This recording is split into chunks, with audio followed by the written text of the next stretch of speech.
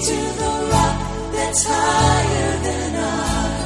Lead me to the rock that's higher than I.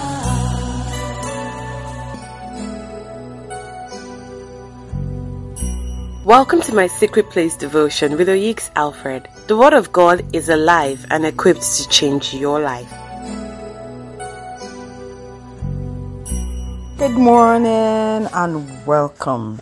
The grace of our Lord Jesus Christ, the love of God, and the communion of the Holy Ghost be with you all. That's what the Bible says in 2 Corinthians chapter 13 verse 14. And it's a powerful mixture. The grace of the Lord Jesus, meaning that the ability that you don't have, that the Lord Jesus will supply, meaning that you're able to do what you cannot do on your own or by your own strength. And then the love of God is coming into the awareness of the fact that God loves you and experiencing the love of God. And then the communion of the Holy Spirit, talking about the benefits or the help of the Holy Spirit in the life of a man. You can imagine if these three mixtures come into play in your life today, how today will turn out. Let's pray. Father, thank you. You are such a good God, Lord. And so, Father, I ask today for your people that the grace of the Lord Jesus Christ, let it rest upon them, Lord. Father, that they experience your love today and the help and partnership of the Holy Spirit. Let it rest upon them today in Jesus' name. Amen.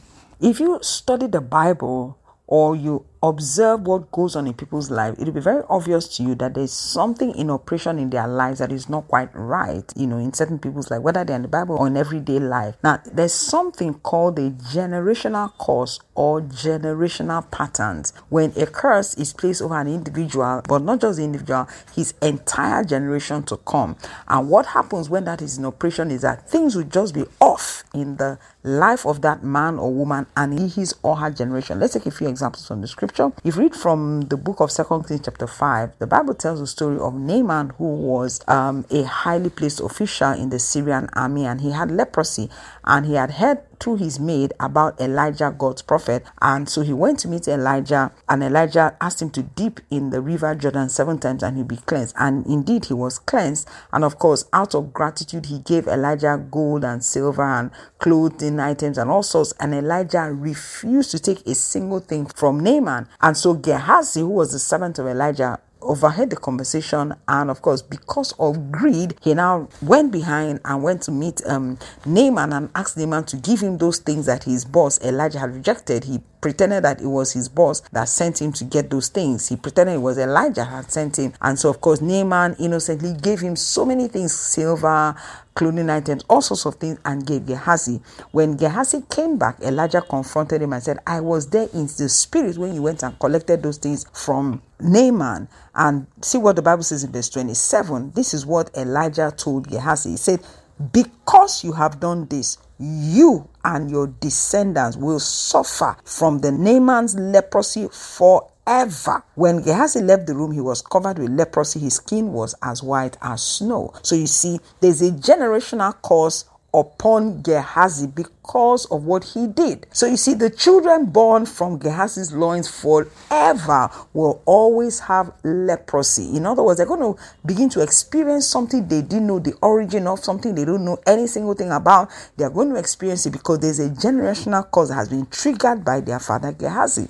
Let's look again in the book of Matthew chapter 27 verse 24. This is talking about when Jesus came before Pilate and judgment was to be given. Pilate didn't want to crucify Jesus, but the people kept on screaming, crucify him, crucify him. Verse 24, the Bible says, Pilate saw that he wasn't getting anywhere and that a riot was developing. So he sent for a bowl of water and washed his hands before the crowd, saying, I am innocent of this man's blood. The responsibility is yours. And all the people yelled back, we will take responsibility for his death, we and our children. So what they were doing, this Pharisees and all the people that were shouting, had triggered a generational curse, not just on themselves, but their entire generation. So the payment for the blood of Jesus was to rest on their family. It doesn't matter where you look from Genesis to Revelation, you constantly see, generational patterns being in operation. For instance, if you take a look at the life of Abraham, for instance, you would notice that every woman born in that generation, they all had problems with childbearing. So Abraham married Sarah. Sarah, of course, initially couldn't have a child.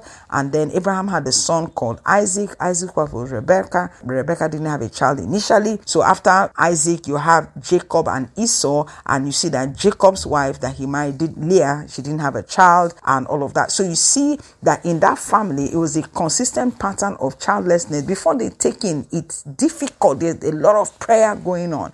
You see some families around you, they struggle so much. Nobody ever rises to be financially wealthy. Nobody ever rises. Or you see people at a certain age, they die off. They don't live long. You just have all kinds of things going on in people's life. There are so many patterns that if you pay attention, you might see in some families certain patterns. In some families, the women don't get married. In some patterns, you see where it's difficult to have a child. The children they have, you see that they went through a lot of prayer to be able to break out of it, and they will probably have just one or maybe two children. The patterns are multiple. It goes on so much in life. But guess what? When a person genuinely gives his heart to the Lord, accepts Jesus as his Lord and Savior, every generational pattern is broken. Now, the question will be, but I know people who are committed to Jesus and I still see these patterns in their life. Let me tell you what it is. Legally, those patterns do not have the right to function in the life of any believer.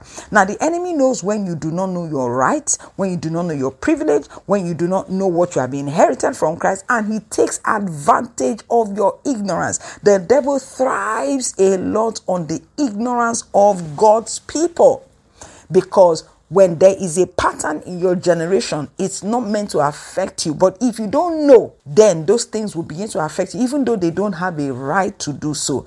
Now, see what the Bible says to us in John chapter 1, verse 12. It says, "But as many as received him, to them gave he the power to become the sons of God, even to them that believe on his name. Those which were born not of blood, nor of the will of the flesh, nor of the will of man, but those born of God." What's the scripture saying here? That even though you have a physical birth, that generational curse is running through the physical lineage. But if you recognize that you have now given your heart to the Lord Jesus, you are a child of God, the Bible says you have another lineage. Your generational lineage, or where you trace your lineage from, is no more from your physical father or your physical mother. You trace it from Jesus Christ. That's what the Bible said, that the moment people receive Jesus into their life, they are now born not of blood, nor the will of the flesh. You didn't, come into being and become born again because of the will of the flesh. The Bible says you are now born of God. Let's look at it from NIV version. He says, "Yet to all who did receive him, to those who believed in his name, he gave the right to become children of God." He says, "Children born not of natural descent, nor of human decision or a husband's will, but born of God." So you need to recognize